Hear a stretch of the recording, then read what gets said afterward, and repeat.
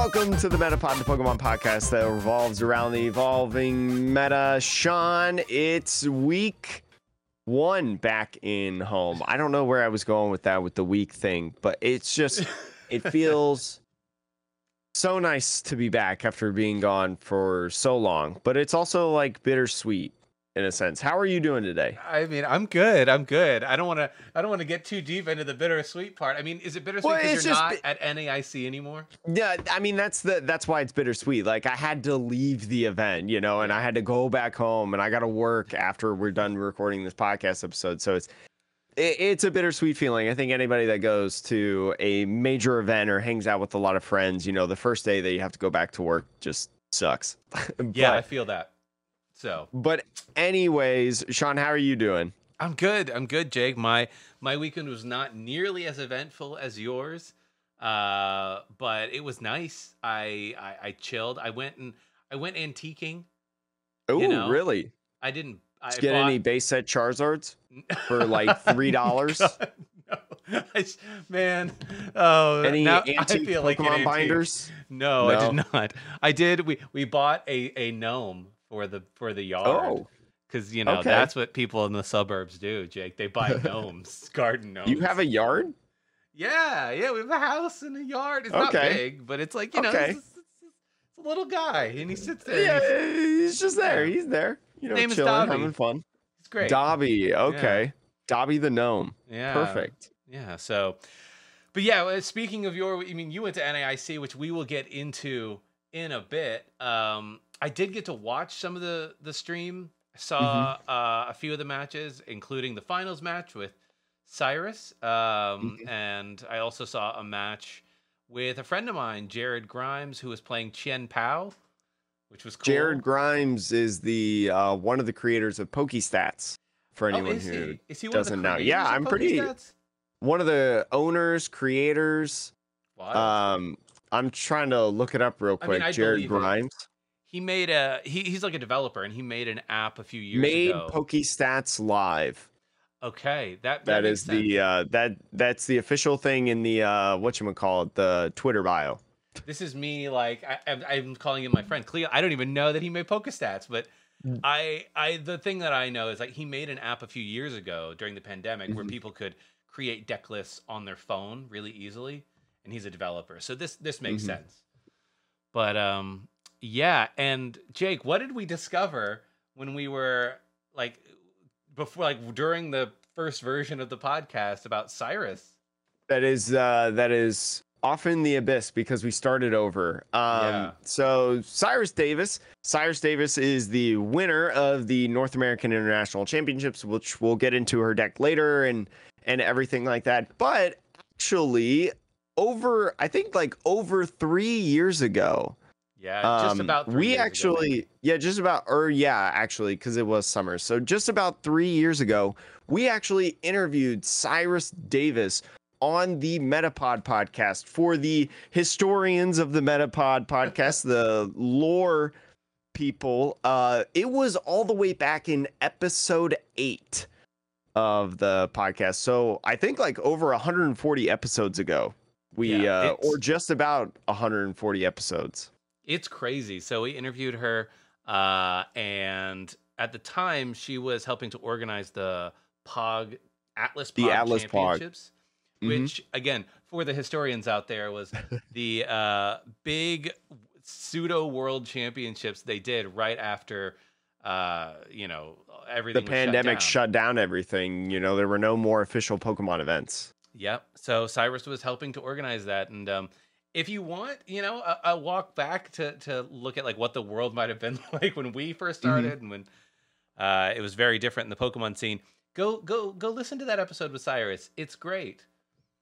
I will say again, just try to look for episode 8. Cyrus has since changed their name from a different name, and so we have gone in like our stuff, the YouTube video. We've submitted the changes to the podcasting platforms and stuff to change the title and such to their new name, but in the episode we say their old name, and depending on how fast it loads for them, it may still have their old name or whatever. So just look for episode 8. That's the easiest way. It's a very, very good episode. It was very, very cool to talk about. And you can hear about the reveal of one of my least favorite sets of all time, which is Champion's Path.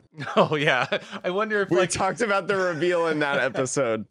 I wonder if it aged well. Like, I wonder if our reveal is like, oh, it's amazing, and then it was just like, oh, it's actually trash. So I don't know, but it'll be there. But anyways, aside from that, let's get into the regular scheduled podcast stuff. First, with the 5-star review. Now, this isn't necessarily a 5-star review. This is more of a very nice YouTube comment that was left after we released last week's episode, right before NAIC. And Tron Dragon 44. This is how you know somebody listened to the whole podcast. So shout outs to you, Tron, because I only said this at the end of the podcast that I was playing Hisuian Gudra V-Star for NAIC. And Tron says, I knew there was a reason I liked Jake. Always happy to see another Lost Goo player. We'll have to try to find your list afterwards. Good luck with the goo. For the YouTube exclusive people, I will be posting the list soon. I don't know exactly when, but within the next couple days, probably after this podcast episode releases, you'll be able to see it. I'll make it in the community section of YouTube. I'll make a community post over there so you can see that list. And I'll also be posting it on our Twitter, MetapodTCG. Although I officially went 1-3-2 drop. So I don't know if you really want the list, but if you want the list, spoilers, Jake. It is fun. I mean, I like Gudra. I just think, and we'll talk about it. I mean, I guess I could talk about it now because we're not really going to talk about Gudra in the evaluation. I want to talk about your NAIC run when we talk about NAIC. No, we don't need to talk about the NAIC run that I had. Long story short, Gudra I think was much better previous to Paldea Evolved. It's just, I mean, I used Gudra like one game in the best of 3 series. So I just primarily played a Lost Box deck. That was pretty much it. Lost Box. Yeah, I just played Lost Box without the Dragonite and Raikou and stuff. So that's how my NAIC run left, but you're more than welcome to take my list if you would like. But Sean, that's enough of that talk and whatnot. Along with, the events and stuff like that with NAIC, this is a reminder that they did give out a free full art Iono code over in the stream for the North American International Championships. If you watched that, I think, is it just on Twitch or was it also streamed on YouTube? It was also streamed on YouTube. That's where I watched it. Yeah, so, I mean, either one that you watched in whatever platform you prefer, I think you'll be able to see this code. But if you do want it, it is NAIC 23. Who's what's it? It is an absurd code compared to the other codes that they've had in the past. I will leave it in the show notes. I'll leave it in the YouTube description so then you can see it, copy paste it. But again, it's NAIC 23. Who's what's it? Yep. The W is everything up until the first W in who is capitalized, and everything after that is lowercase. If that matters, I actually don't know if it matters. I don't know if it matters either. I haven't redeemed mine. You have until July 10th to redeem it, and only 100,000 copies will be available. But I think in the past when they've done these, I have done it like a couple days after NAIC, and it has still worked.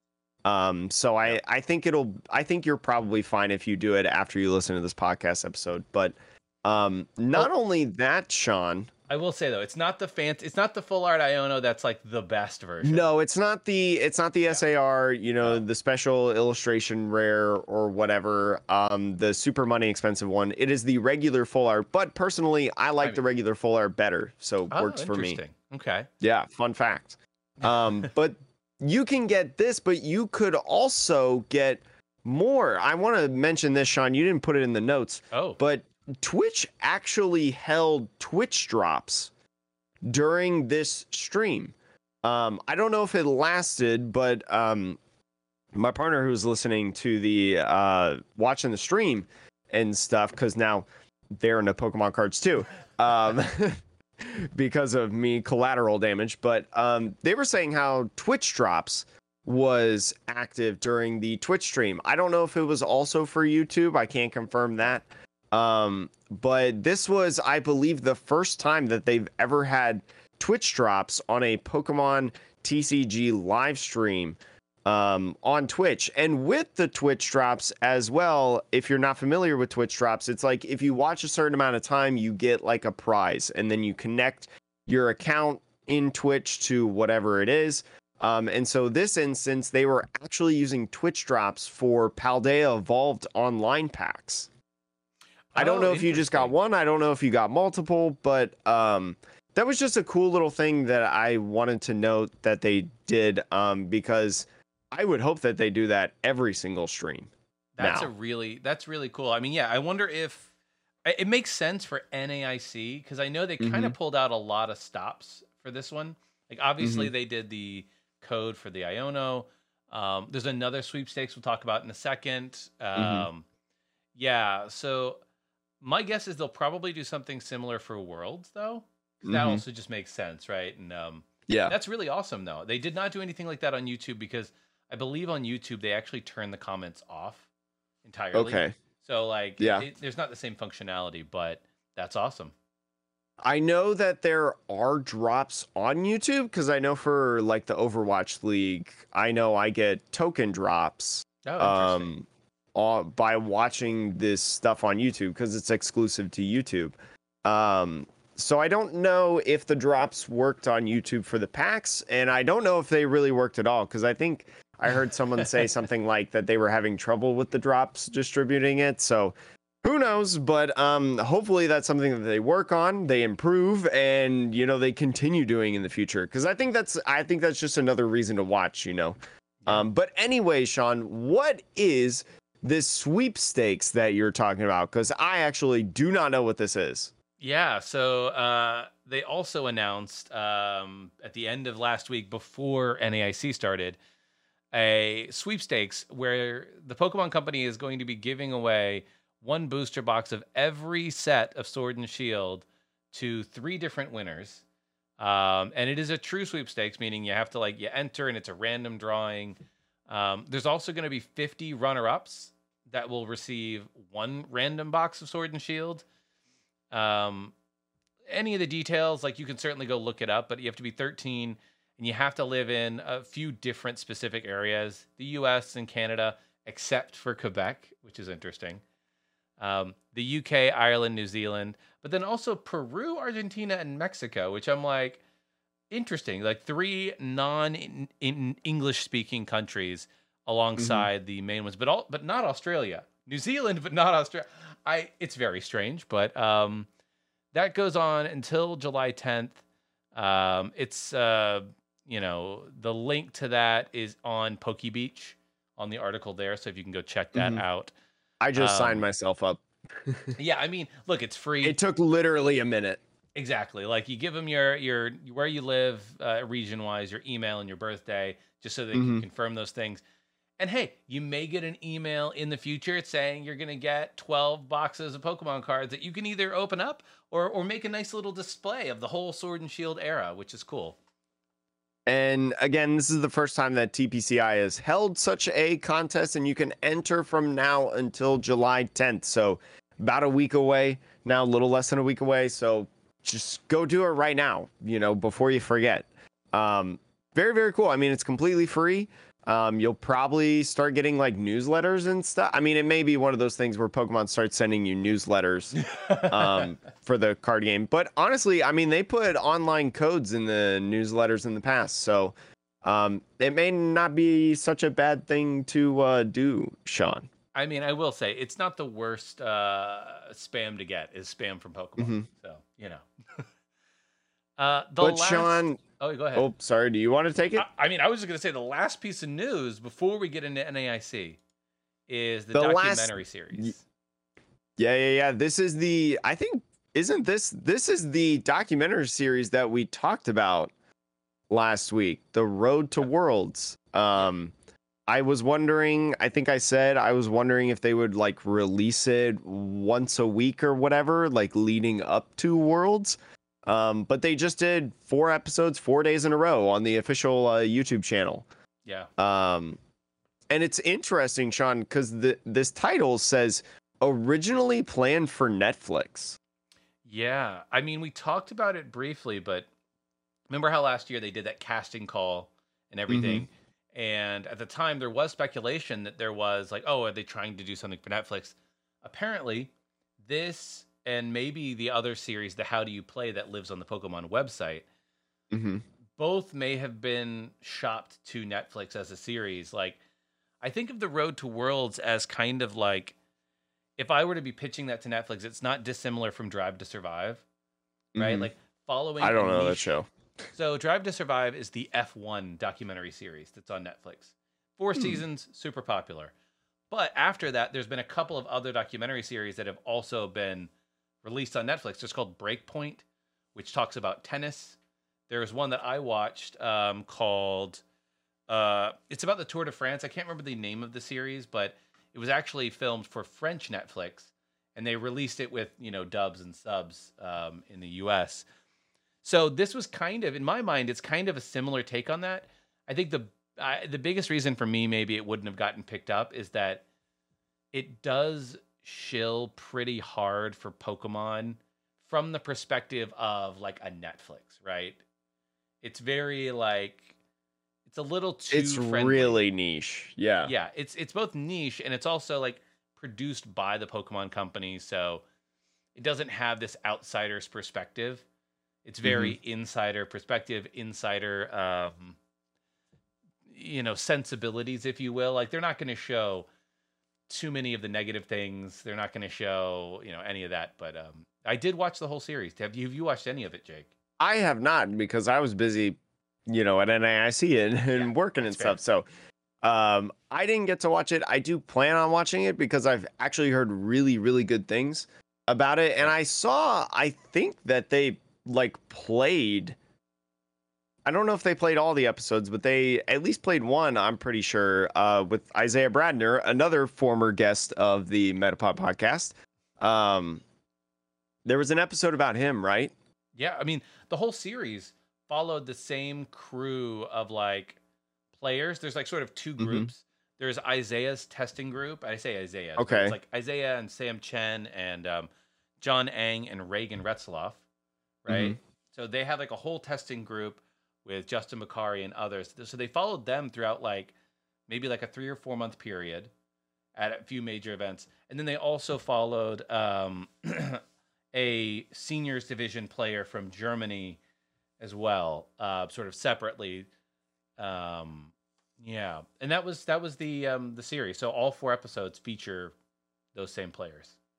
Interesting. So, I mean, they were playing it at NAIC and obviously with audio, and I was doing all these other things. I didn't really watch it, but that was kind of nice that they played it over there, and I'm glad that they're at least easily accessible, Yeah. They're pretty good. They're 20 to 25 minutes per, so very much in that Netflix territory. I'll be interested to see if they remake them for this year, or if this was we did a thing, it was cool. Because I think that's one of the benefits of the Drive to Survive series is that you follow a group, you get to know them, but then you follow them again the next year, right? And so the whole point is that over the course of a couple of seasons of the TV show, you really get to know some of the different personalities. You can introduce new ones, whatever, but but I don't know. I mean, look, if this is as far as it ever goes, it was pretty impressive, in my opinion. Yeah, it's just I feel like it's tough because this game is ever changing and ever evolving. Yeah. Whereas I mean, I'm sure Formula One evolves and changes in its own aspects, but it's not as much of a change. We only see Arceus V-Star for an X amount of period of time, whereas you'll see cars racing all the time. Or maybe is that not comparable in a sense? It may be apples to oranges. I mean, it's a little apples to oranges because I will say that in F1, you at least have the constants that, for the most part, it's the same teams every year. and the Mm-hmm. drivers may change. Like there might be 4 or 5 different drivers, but that's about it. Of like the Mm-hmm. 20 drivers or whatever, maximum four of them are probably changing in a year.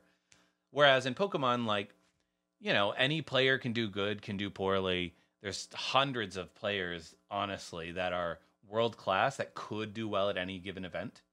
Like, the top ones, but outside of that, there's still a lot of really good players, right? Like, so it's, still cool series. Definitely check it out. I will say with the talking about Netflix and stuff and shows on Netflix, Pokemon Concierge. I don't. What is that word? Concierge. Concierge was announced over at Anime Expo. It's a stop motion little Pokemon series that is being partnered with Netflix, and there was a teaser that was shown as well. So no release date has been announced for that yet, but that's a little cool something. Pokemon will get a show on Netflix, so I wonder if they like pitched a couple different ideas to them and Netflix was like, we'll pick the best one or the one that we like the best. Yeah. And just happened to choose that one. Maybe, yeah. This was an interesting one. This one I think is probably being produced in Japan, is my guess. Mhm. So I think yeah, so too. I mean, it's cool to see that Pokemon, like, they are this massive IP, and obviously Pokemon has the TV show and they make movies, so it's not like they don't make things like this sometimes, but it is cool to see them branching out with the IP in like different ways. Yeah, so that's about it though for this piece of news. Are you Mhm. ready to get into NAIC, Jake? I am so ready to get into NAIC and relive the fun that I had, truthfully. Yes. So So, tell us your story before we say the story of the event. I want to hear mhm. your story, Jake. What was it like for you? Okay, so I went in and I bought a competitor's pass and competitor's badge and things like that and competed. And I didn't go into there being like, oh, I'm going to make day 2. I'm going to win, NAIC 2023. I went in being like, you know what? This is one of the only events throughout the year that I can like actually go to because of work and stuff. I haven't really played a ton because live has been something. It's definitely been something, but also just because I don't have time to play. There's no big locals around here within like 45 minutes. So I went in and I was like, I just want to win one game. That's not a buy. I want to win one game. And I did that round 1. I played Lost Box Gudra. Again, like I said earlier, I don't think it was like a great call. Just play like a regular Lost Box deck. I do think though that there were cards like I played a Baby Zamazenta in there. I think that was a great call. I think that Lost Box builds could play the Baby Zamazenta because the Baby Zamazenta does awesome hitting 220. And then also for weakness in some Gardevoir and Chin Pao decks. Especially if you're like me and you're at the bottom tables, you might see a lot of, Chin Pao. And you probably also saw a lot of Gardevoir because I think it was like 25% of day 1, which is crazy. But so it was a ton of fun. I mean, I just kept getting better and better as each round went on. When I faced Lost Box the second time, I was a little bit better, even though like I didn't win, obviously. Gardevoir, same thing. I just approached the matchup way better. But I feel like, I mean, I expected, day 2 and day 3 to hang out with friends. And I did just that. I had it was crazy because I went in 2019 and I went, as a spectator, literally just going and hanging out with friends and stuff. But at the time, like I just knew content creators. Mm-hmm. And I just knew as like someone who just started making content, whereas this year was way different because I'm way more active in the Pokemon TCG Twitter community. I have many mutuals from there. We've made the podcast for 3 years now. Yep. So there's a lot of people that have listened to that, and it was a completely different experience, like going and being with friends. And so that's why I recommend, if you this is an evaluation that I had. If you go to NAIC or regional or worlds or something like that, because not everyone is, maybe knows as many people as we do. Probably your average listener just knows maybe they're locals or things like that, or content creators. Like I had mentioned, I did in 2019. Make sure that you go and meet up as many people as possible and hang out with other people. If you're in the Tricky Gym Discord server, right? I know that was a big one. I hung out with a lot of people that were in that server and knew each other from that server. Maybe I never met in real life, but they all came together at that event because it's for some of them, living in Akron or Ohio surrounding area, it was easy to get to that event. So that's what I really recommend, because I enjoyed both times, but this one just meant way more, even though I went 1-3-2 drop. But one of the things that I also realized is I love playing other formats, Sean. Yeah. So I went 1-3-2 drop in the event. In standard. Guess what? Yeah, in standard, in the main event. I played 1, 2, 3, 4, 5, 6, 7, 8, 9, 10, 11. I played 11 games in other formats. Guess what my record was? 7-4. I played 11 rounds. Wait, 1, 2, 3, 11. So I went 8, 2, and 1 in other formats that I played. And this wasn't, it's not like just the 4-person pre-release build and battle pod. The first alternate format that I played in GLC. I played in the largest side event GLC ever, Sean. It was over 300 people that played in this best of 1 3-round tournament. Insane, because that's bigger than Australian regionals. Yeah. So I played in that one. I How'd you do? I went 2-1. Okay. Nice. But it was like 2-1 with an asterisk, and I'll explain. So I played water with the special energies, geared towards special energy water with reversal, splash, gift, because I was playing the Wailord that hits for 240 when you have a special energy attached to it. Big old Wailord. So I went 2-1 with that with an asterisk, because round 1 I played against electric, right? And just because it was a weakness, matchup, that doesn't mean the asterisk. The asterisk is I went first because my opponent won the coin flip in GLC, Gym Leader Challenge format. If you do not know, it's a singleton, single type format. So ideally you want to go second to use a supporter and, use an attack. I lost the coin flip, so I had to go first. I promoted Snom, right, as my active, as my only Pokemon on the field. I drew my card. I attached to Snom. I said pass. Couldn't get any other basics out. And so what they did, they had Voltorb in the active. They attached an air balloon to it. They put down Thunderous Assault Zapdos. Sean, do you remember that card? Is that the one where it comes from the bench and it's like 1 energy and it does 120? Yep, they attached an energy, moved it up to the active, and so because of that, they were able to do 80 damage and knock out my little Snom. So I lost, but then we played a fun game, because that game was literally 2 turns, and we had 28 minutes left in the round. We played a fun round, and I won. It was a full game, and I won. So it's like, it's 2-1 with an asterisk, because I truly feel like my deck was better. But Pokemon be like that sometimes. Yeah, Pokemon's just like that sometimes. But anyways, round 2 I played against Dragon. Round 3 I played against Dark. Won both of those. And so got 200 tickets from that, because it was a $10 event, and so they were giving out double tickets for that. And so I'll get into more of the prizes later with my thoughts on like how that whole thing, side events, were going. Oh my gosh, it was crazy though. Because in the Gym Leader Challenge format, so Gym Leader Challenge format, very friendly, made by Andrew Mahone and Tricky Gym, popularized. by them. And so in the past, if you've gone to their events, online events, or I'm sorry, not online events, the in-person events when they were holding the 1Ks, especially, or their local nights, I believe this also applies.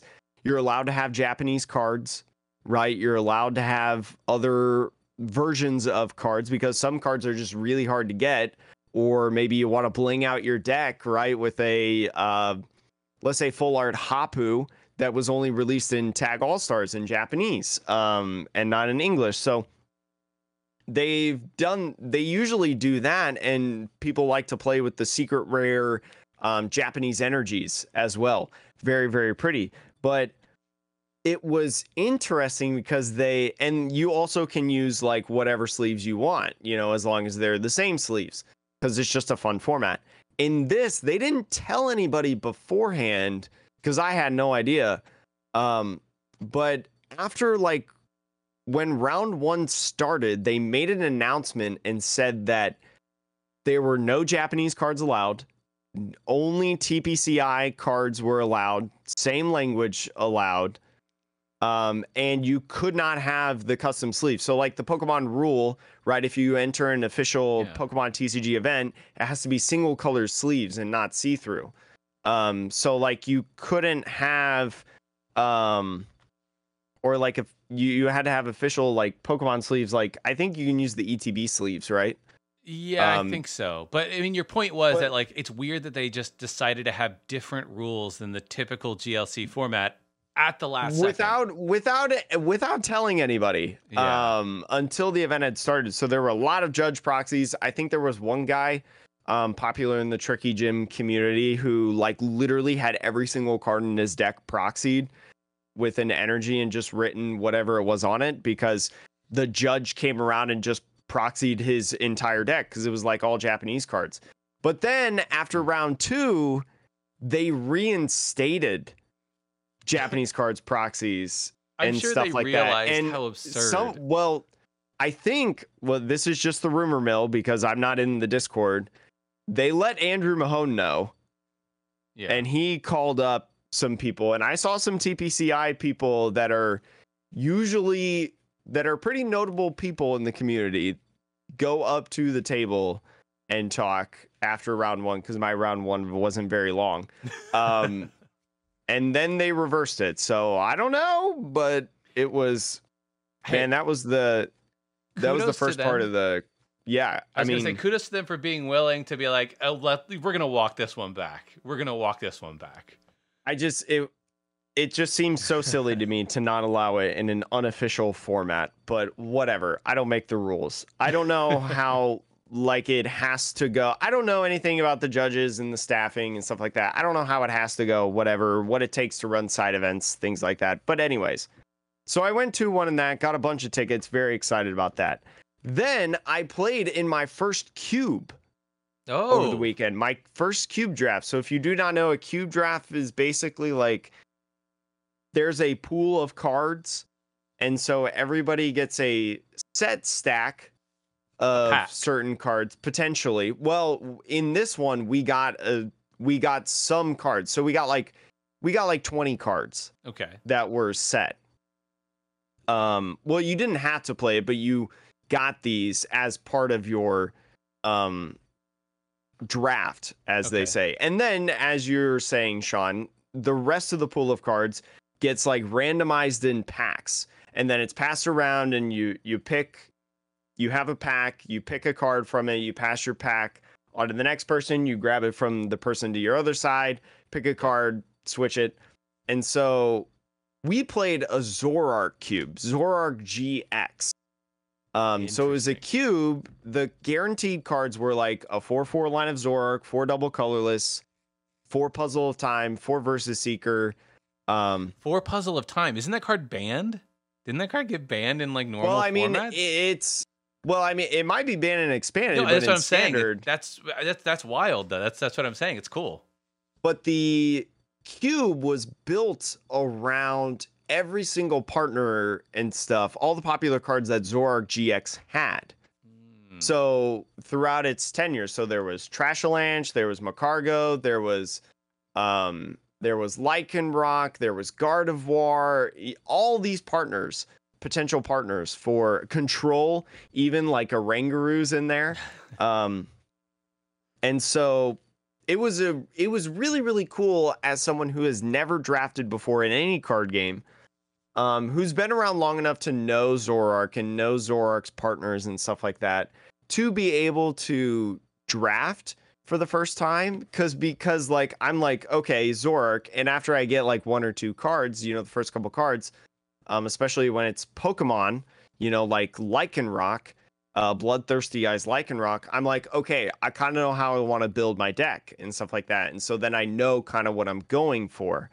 So it was really, really cool for a first time player. I tweeted it, over on my personal Twitter. I played a Zoroark Lycanroc because I felt like in a format with Zoroarks everywhere, I feel like a fighting type Pokemon was a really good idea, hitting for weakness. So I think that was a smart call. I mean, it was, because I went undefeated. I went a perfect 3-0 in the event. Filthy Busted Broken deck. Friend Ball is the best card in that deck. Sean, do you remember what Friend Ball does? Oh, yeah, I remember. It was it searches for a Pokemon of the same type as one that you have on the field from your deck or something? No. It's on your opponent's side of the field. Right. Yes. Yeah. Yeah, so it's literally broken in Zoroark mirrors. Because it's an extra way to search for your Zoroark, and maybe it can find, a Tapu Lele. Maybe it can find Dedenne. Just anything that your opponent may have, because I mean there were multiple copies. I think there was like 8 Guzmas in the field. And there were like, I think there was like 5 or 6 Lycanroc GXs. So there was a good shot that you'd be able to find something to be able to utilize. But most of the time, you're just using Zoroark. But the first round, I played against first and second round, because we decided to do best 2 out of 3. Zoroark, Macargo, Gardevoir, 1-1, won pretty handily. And then round 3, we only opted to play 1. It was against like a Luke Metal Zoroark GX Control. There was Seismitoad in there. There was Jetsis in there. Jetsis, Sean. Insane card.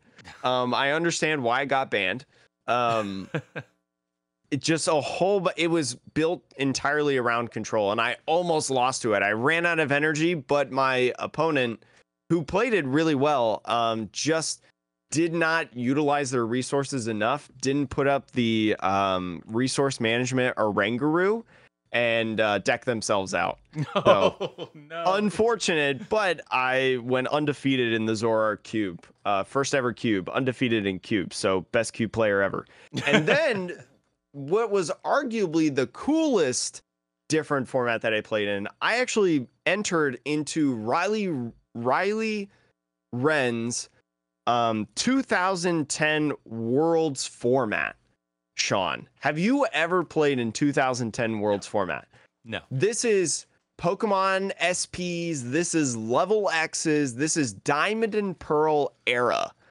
I never played this format before. I couldn't even tell you like what cards were in this format before this event.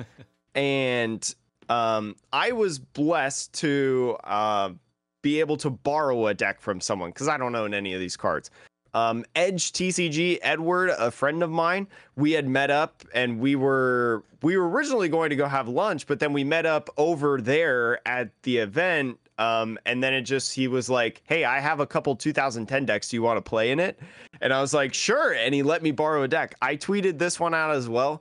I played Gyarados, which Gyarados was 130 HP Pokemon, and it had an attack that was free.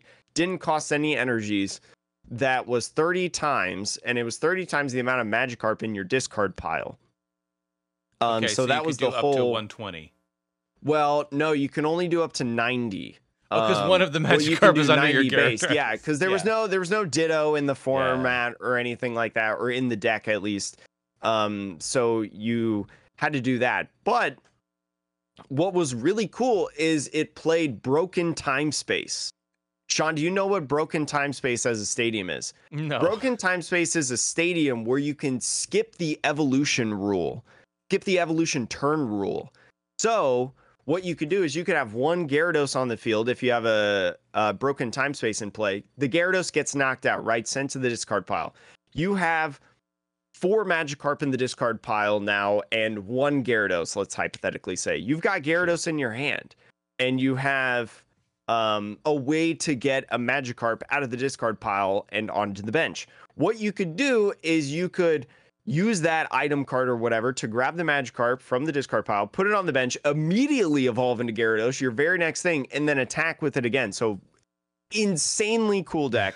I thought it was so much fun being able to do that. And it was honestly like one of the better decks for me to play, because Edge, he had a couple different options for me, but this one was like the most easiest to understand. There were a lot of cards that were there was like Zinnia's Resolve in there, or an iteration of Zinnia's Resolve. There was Professor Elm's Lecture or Bridget. It's called Poke Collector. But that's some good comparisons. Those were in the deck. There was also this insane card, Sean. Think about, okay, so the 2010, I love talking about this because I think this is so cool.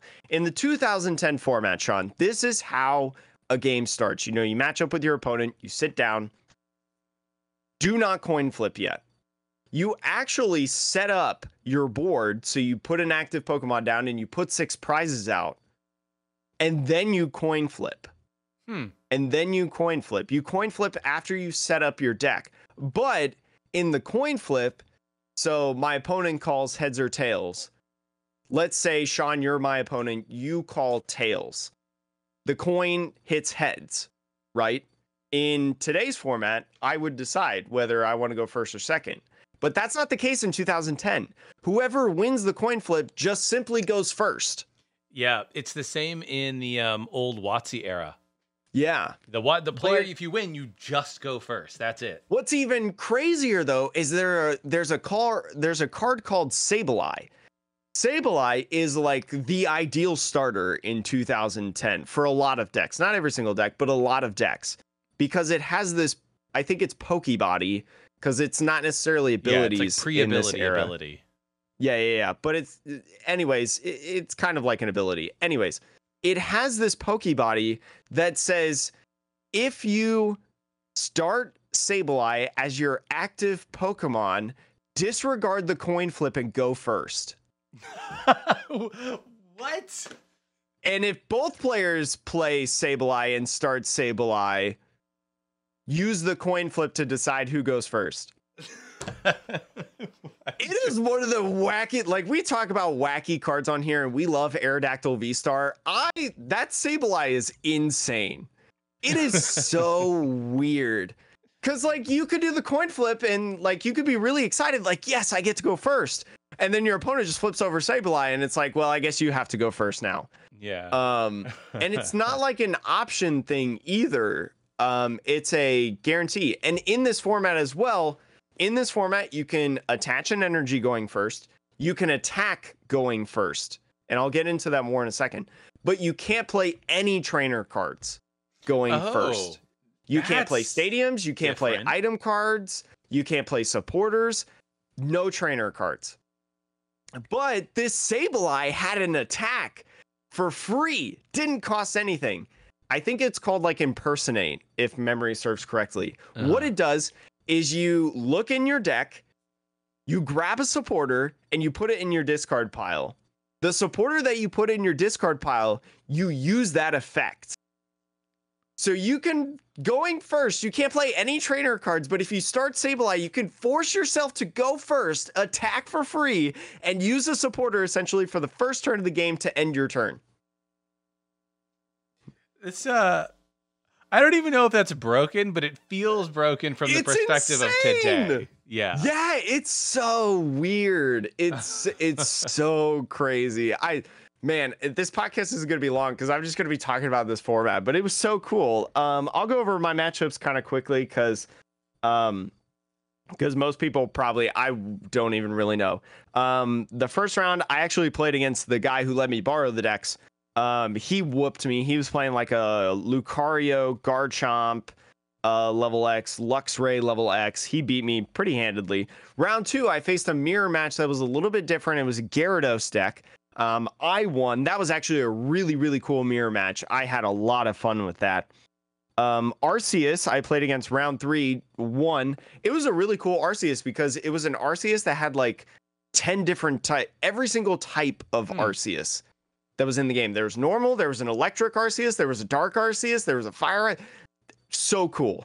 I won against that. Round 4, I had a no-show. I guess the guy just wanted to watch the event and forgot to come back. But because I won, I was able to ID into top 8.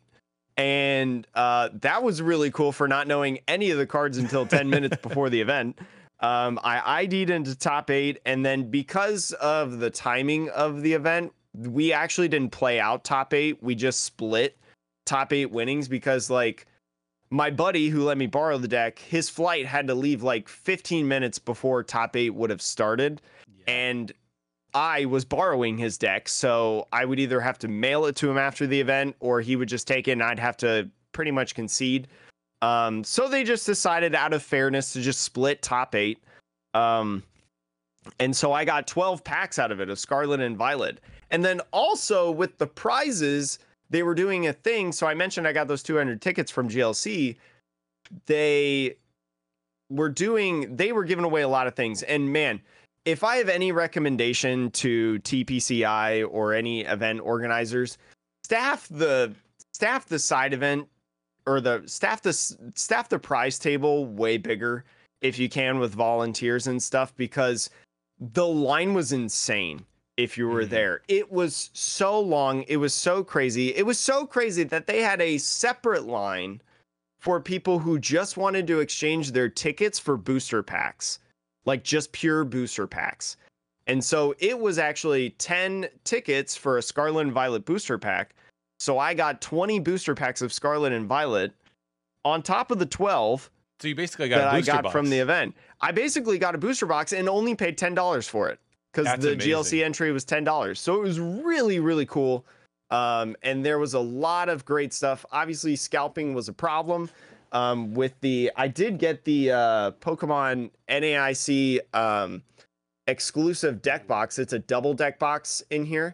So very, very cool. It's magnetized. I did get that, but I know there was a problem with like that and the playmat and the backpack that were scalped to all heck. And posted on Facebook. So I don't really know how to combat that as, an organizer, but please, organizers, for any events in the future that you have, you know what they also did at NAIC in the prize section, which is why I think the lines got so long as well for a portion of it. They were giving away master sets for tickets. Oh. So like someone that I know in our Discord server, they pulled together all their tickets. They just played, it was a 4-person group. They just played 4-person pods of the on-demand standard events or whatever, and they pooled together all their tickets, because I think if you did a 4-person pod and you had all 4 people try to like pool together tickets, you get like 140 tickets per pod. And they pulled together all their tickets and got a Brilliant Stars master set. Wow. From the prize tables. The master sets cost $700. I don't know how many they had.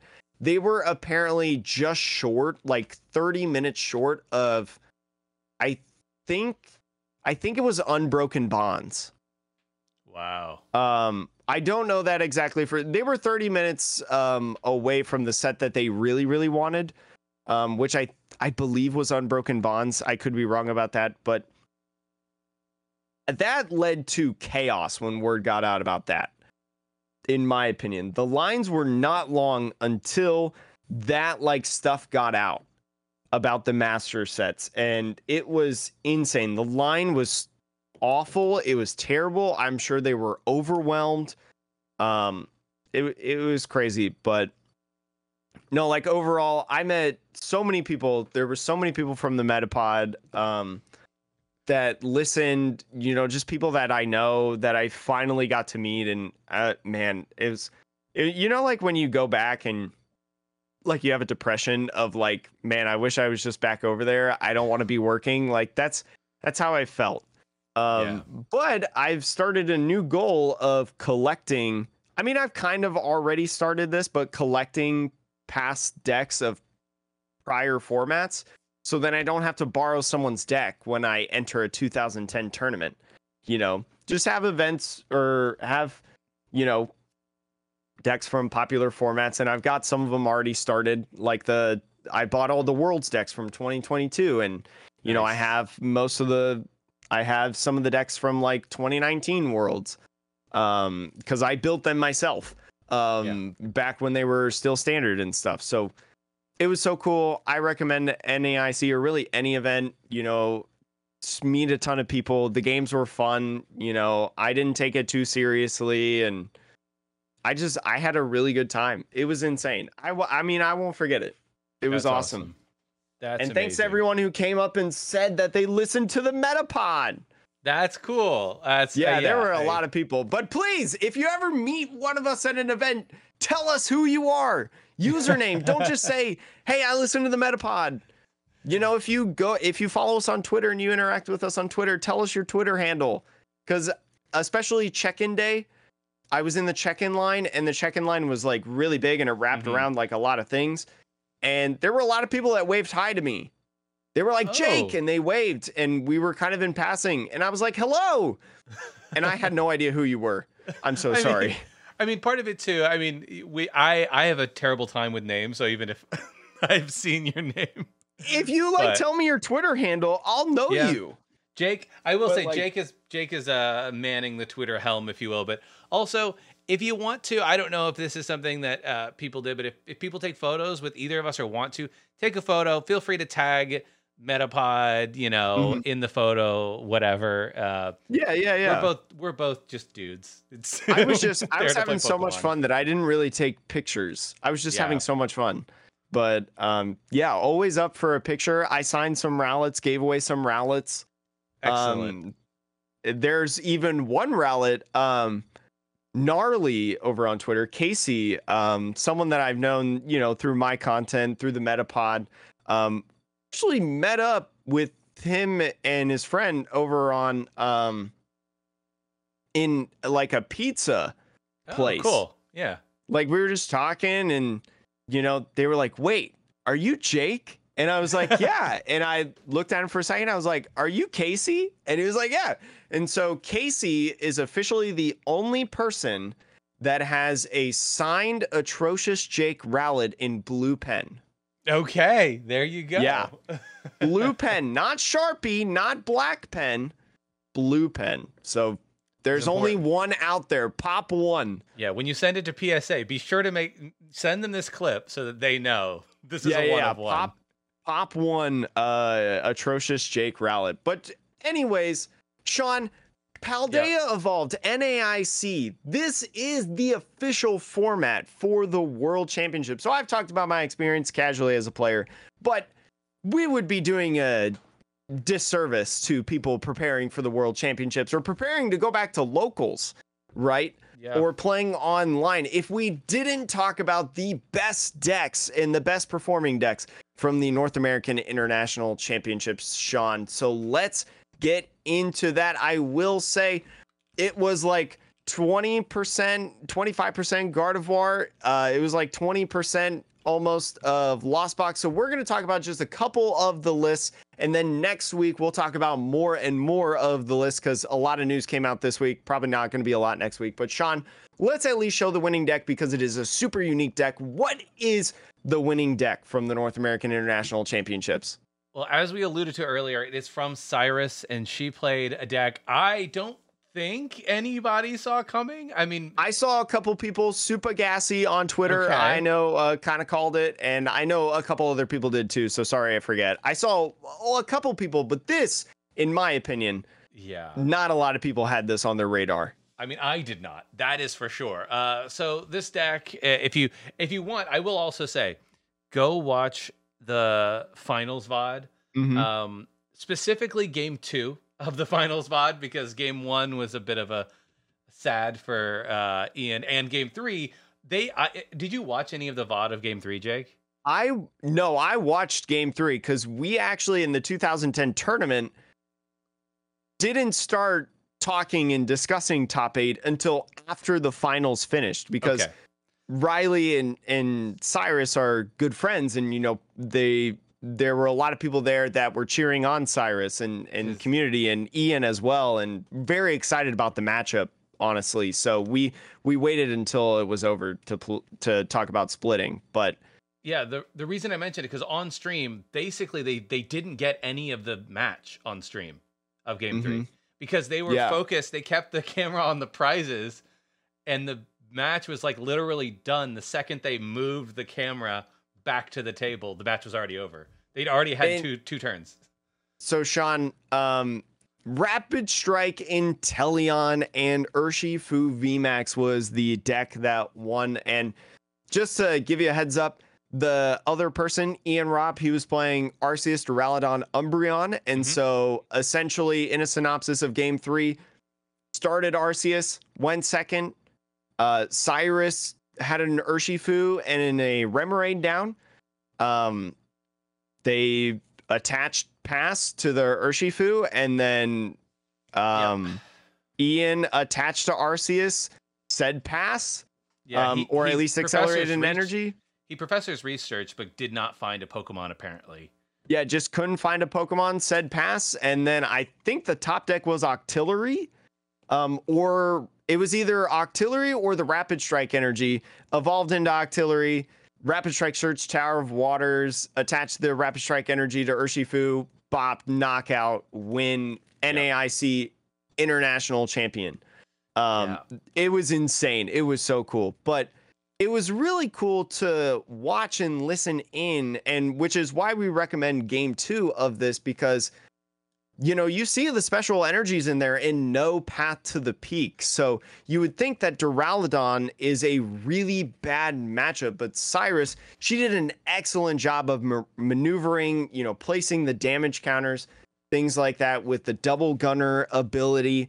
Inteleon VMAX being able to spread those damage counters by discarding water energies through its ability, and then using Radiant Alakazam to manipulate where those damage counters went, and then Medicham V, the Rapid Strike Pokemon, using Yoga Loop to put 2 damage counters on a Pokemon, knock it out, and then take another turn, basically skip their opponent's turn. So I know they Yoga Looped in game 2, right? Yep, they did. So it was a huge moment, and this list is awesome. And you can get this list, honestly, for pretty cheap, because I think the Rapid Strike box part, without the Inteleons, was in a build-in battle, or not build-in battle. One of the league decks. And then you could probably get your Inteleons for decently cheap, because I think Inteleon V and VMAX was also, I think it was, you can get your Inteleon Vs pretty easily, I think, maybe. I can't remember. I mean, it's not an expensive card. Like, it's been out there for a long time. People have pulled tons of it. The whole base of the list is basically almost entirely from battle decks. The most expensive card in the list might be the Radiant Alakazam at this point. It may be like Inteleon VMAX, Radiant Alakazam, or the Ionos. Yeah, or maybe the Forest Sealstone. Forest Sealstone. Actually, Forest Sealstone is probably the most expensive. I did remember buying those a couple weeks ago. Yeah, but the weird thing about this deck, and I guess I didn't ever process how many Rapid Strike cards. I don't know. This is the first time I've ever seen the Octillery show how powerful it can be, because with this Octillery, if you don't know what it does, it has an ability that says once during your turn, you can search your deck for a Rapid Strike card and put it into your hand. Now, Rapid Strike card can be any card that has Rapid Strike on it, and that includes, obviously, Inteleons and Urshifus. Like, all of your Pokemon except for Alakazam and Lumineon are findable via Octillery. That's great. Outside of that, though, you can also go find a supporter like Corinna's Focus, which allows you to draw until you have 6. Situational, but still, it's a supporter for free that you can get on any turn. You can also go get your energy, a special energy and rapid strike energy. Which is huge because it fulfills Inteleon's attack. And with that extra damage on Inteleon, you get to keep it in your hand and make sure it doesn't get discarded. Or you could use it on the Urshifu to rapid flow. Yep. Or this is the weirdest ones. This was the coolest one. Yeah, you can go get Echoing Horn, which I think nobody really even considers that you could just go grab an item card. But yeah, Echoing Horn is a rapid strike card. So you can go get an Echoing Horn, which is crucial in putting anything back on the bench that, since you're a spread deck, say somebody plays a Luminion, right? Or a Squawkabilly or whatever. Any of these like small Pokemon that can't evolve. You kill it once, you throw it back on the bench with that Echoing Horn, you put 120 damage on it with Urshifu, move some damage counters around with the Inteleon and the Radiant Alakazam. That's 4 whole prizes. Easy. Right there. And also you can use it as a disruption. You could use it to fill a bench as the final bench spot and really disrupt your opponent's game plan in there, because we don't have Scoop Up Net in the format anymore and things like that. No Super Scoop Up either. So it's crazy to it's just crazy the versatility of that card and how I don't really remember anybody talking about how you could just use Echoing Horn for Octillery. Yeah, and the last card is Tower of Water. So you can also go get a stadium that gives your Rapid Strike Pokemon free 2 less retreat costs, which is free retreat to all your Rapid Strike Pokemon. Right. It's a really interesting deck. I really I don't know if I actually own a 3/3 line of the Inteleon list. I don't. But I probably have 1 or 2 somewhere. I definitely I'm looking at this list and I'm like, dang. It'll be interesting to see if and how the format shakes up with this deck. Because obviously the Urshifu, it hits for weakness against Arc, which we saw so much Arceus. It's kind of insane to me how powerful and how good that card is going to be until the day that it rotates. I don't think there's any argument ever that it's going to be out power creeped, because accelerating 3 energy, being able to attack with any color, getting 2 cards out of your deck on your second turn with the ability of the V-Star, so that's going to continue to be powerful. And the only downside of the Urshifu is that I believe it is weak to Psychic. So, you get a lot of Gardevoir out here doing some shenanigans, but again, you can spread lots of damage. You can knock out those Ralts and Curlias and whatever pretty easily with all the damage spread too. So I don't know what beats this deck. Probably a lot of things, but it was an insanely good call, I feel like, for this event to play this. I mean, you do so well against so many different decks that are so meta, and none of them probably prepare for you. No. Even Manaphy, if you think of Lost Box, right? I play a Manaphy. Well, you just double Gunner and you just knock out the Manaphy. Then you can use Gmax Rapid Flow, or you could just keep using double Gunner. There's so much flexibility in this deck, and there are so many options. This was, in my opinion, one of the coolest decks, if not the coolest, to come out of this event, and I'm so happy that it was played. Yeah, it was a very, very cool deck. So big congrats to Cyrus on taking down the biggest Pokemon tournament ever. That's amazing. Outside of that, Jake, I will say a lot of the field was, I think, pretty similar to what we expected. Obviously, Iono made a big showing, being legal now. And I think Iona was a big reason for Gardevoir's reintroduction to the top of the meta field, which we not really a surprise, but I think we expected. I think the biggest thing that was a surprise in the event is how Lugia was taken off of people's radar. There were so many people that decided that Gardevoir and Lost Box decks were the play, that Lugia had just a massive decrease than what I think a lot of people expected.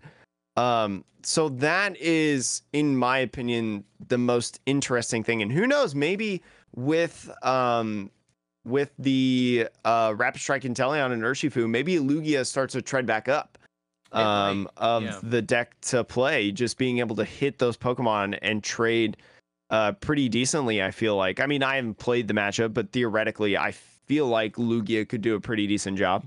You know, the other deck that I think took a pretty big hit, people were surprised about the casters was Mew. Mew VMAX. Mm-hmm. It's not like the deck got any worse. The deck is just the deck, and it has been for a year and a half, but it didn't have as strong of a showing. And I wonder if, again, it came down to like, look, if Lost Box is going to see tons of play, which it did, then you're going to see a lot of Drapion. And between seeing a lot of random decks playing Drapion too. Yeah, and between seeing a lot of Drapion and the prevalence of Arceus Duraludon in particular, with the Umbreon and all that, and you just sort of sat there and you're like, man, like Duraludon walls me out from special energy. Umbreon knocks me out pretty easily. Like, this is a bad matchup. So, you know, I wonder if Mew has finally sort of, in this moment at least, seen its final like big moment, but does it get better though with Rapid Strike Urshifu and Inteleon, because it's one, this list isn't playing Drapion, but yes, the weakness like you mentioned, but also the Fusion Strike energies don't get hit with Double Gunner. Do they not? No, because they prevent like the abilities and stuff, because the Fusion Strike energy blocks Spiritomb.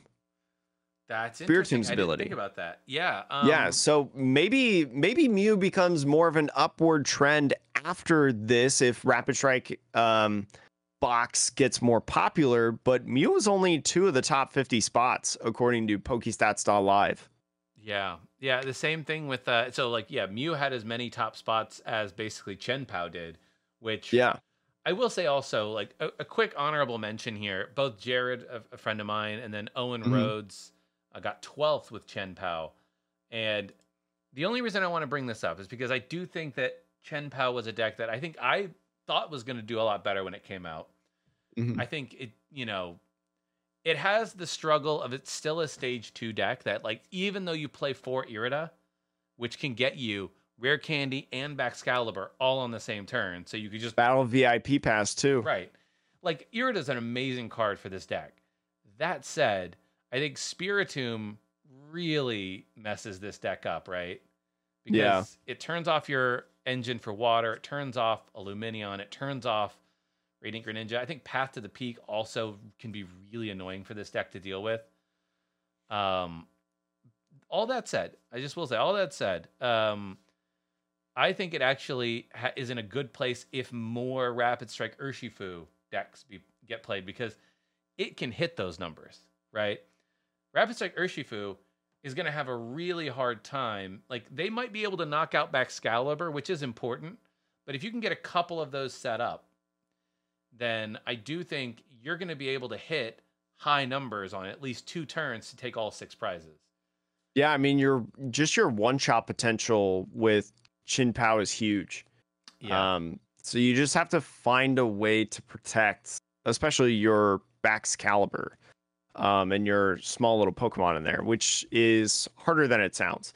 Yeah, it is hard. It is difficult.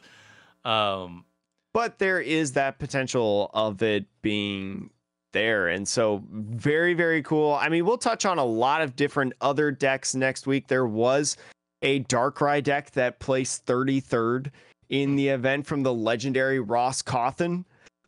There was also, Sean, first of all, there was a top 64 United Wings list that stole the show in one of the rounds on stream. But also, there was an Alolan Raticate Clodsire that I believe was really close to making top 16.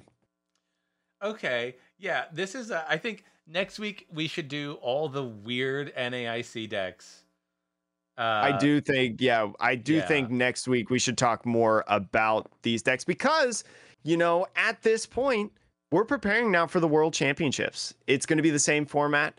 There's a lot of stuff that you can take from this event to utilize in there. And we'll talk a little bit more about the meta share. We'll talk about a little bit more what I think, honestly, I think Arceus Giratina was also like a super good play for this event, looking at it at a matchup spread wise. And so we'll talk more about that next week. But I will say, just Sean, do you want to close out with the one piece of news I wanted to add at the end with the schedule? Oh, yes. Or do you want to say that for Nick? News. Okay. No, we'll say that now, because I think as early as people can make travel plans, the better. That's true. Yeah, Pokemon. So, yeah, go ahead. I'll just, yeah. So I'm looking at the clock right now. We got to go to work. But Pokemon at the end of NAIC made an announcement of the start of the 2024 season. So they announced all of the major events from September through October. So if you do not know, at this point, you cannot get any more CP for Worlds. If you didn't qualify for Worlds at NAIC or any cups or anything on Sunday, you cannot qualify as a competitor for the World Championships. So anything from this moment on that you get goes towards the 2024 World Championships. So if you have any challenges that are starting in July, cups or challenges, those will count towards the 2024 championships. And so Pokemon announced their schedule. We're just going to run through these real quick for 2024. It is going to be Pittsburgh on September 8th through 10th in North America. Barcelona over in Europe on September 16th and the 17th. Curitiba, I think it's in Brazil, Sean, if memory serves correctly. That is going to be September 23rd through the 24th. So like 3 straight weeks of Pokemon. And then Peoria regionals, going back to Peoria. I know a lot of people have some opinions about that. That is going to be October 6th through the 8th. Sacramento in North America, October 13th through the 15th. Lille. I was going to say, France. we've talked about that on we've had comments about it before. Over in Europe, October 22nd and the 23rd, and then Toronto to end October on the 27th and 29th of October in Canada. So if you're looking at your schedules, looking ahead, trying to make travel plans, make sure start looking at that, check that out. But I don't know if I'll be able to go to any of these events, just because, again, you know, this academic year is very hard for me as someone who works in college athletics. The weekends are always busy, but we'll let you know if we'll be at any of them. But Sean, anything else you got to add? Nothing else. It was a very exciting weekend. So, yeah. All right. Thank you so much for listening to the Metapod podcast, the Pokemon podcast that revolves around the evolving meta. I don't know how many times I had to say that at NAIC for people, but anyways, thanks for listening. We will see you next week.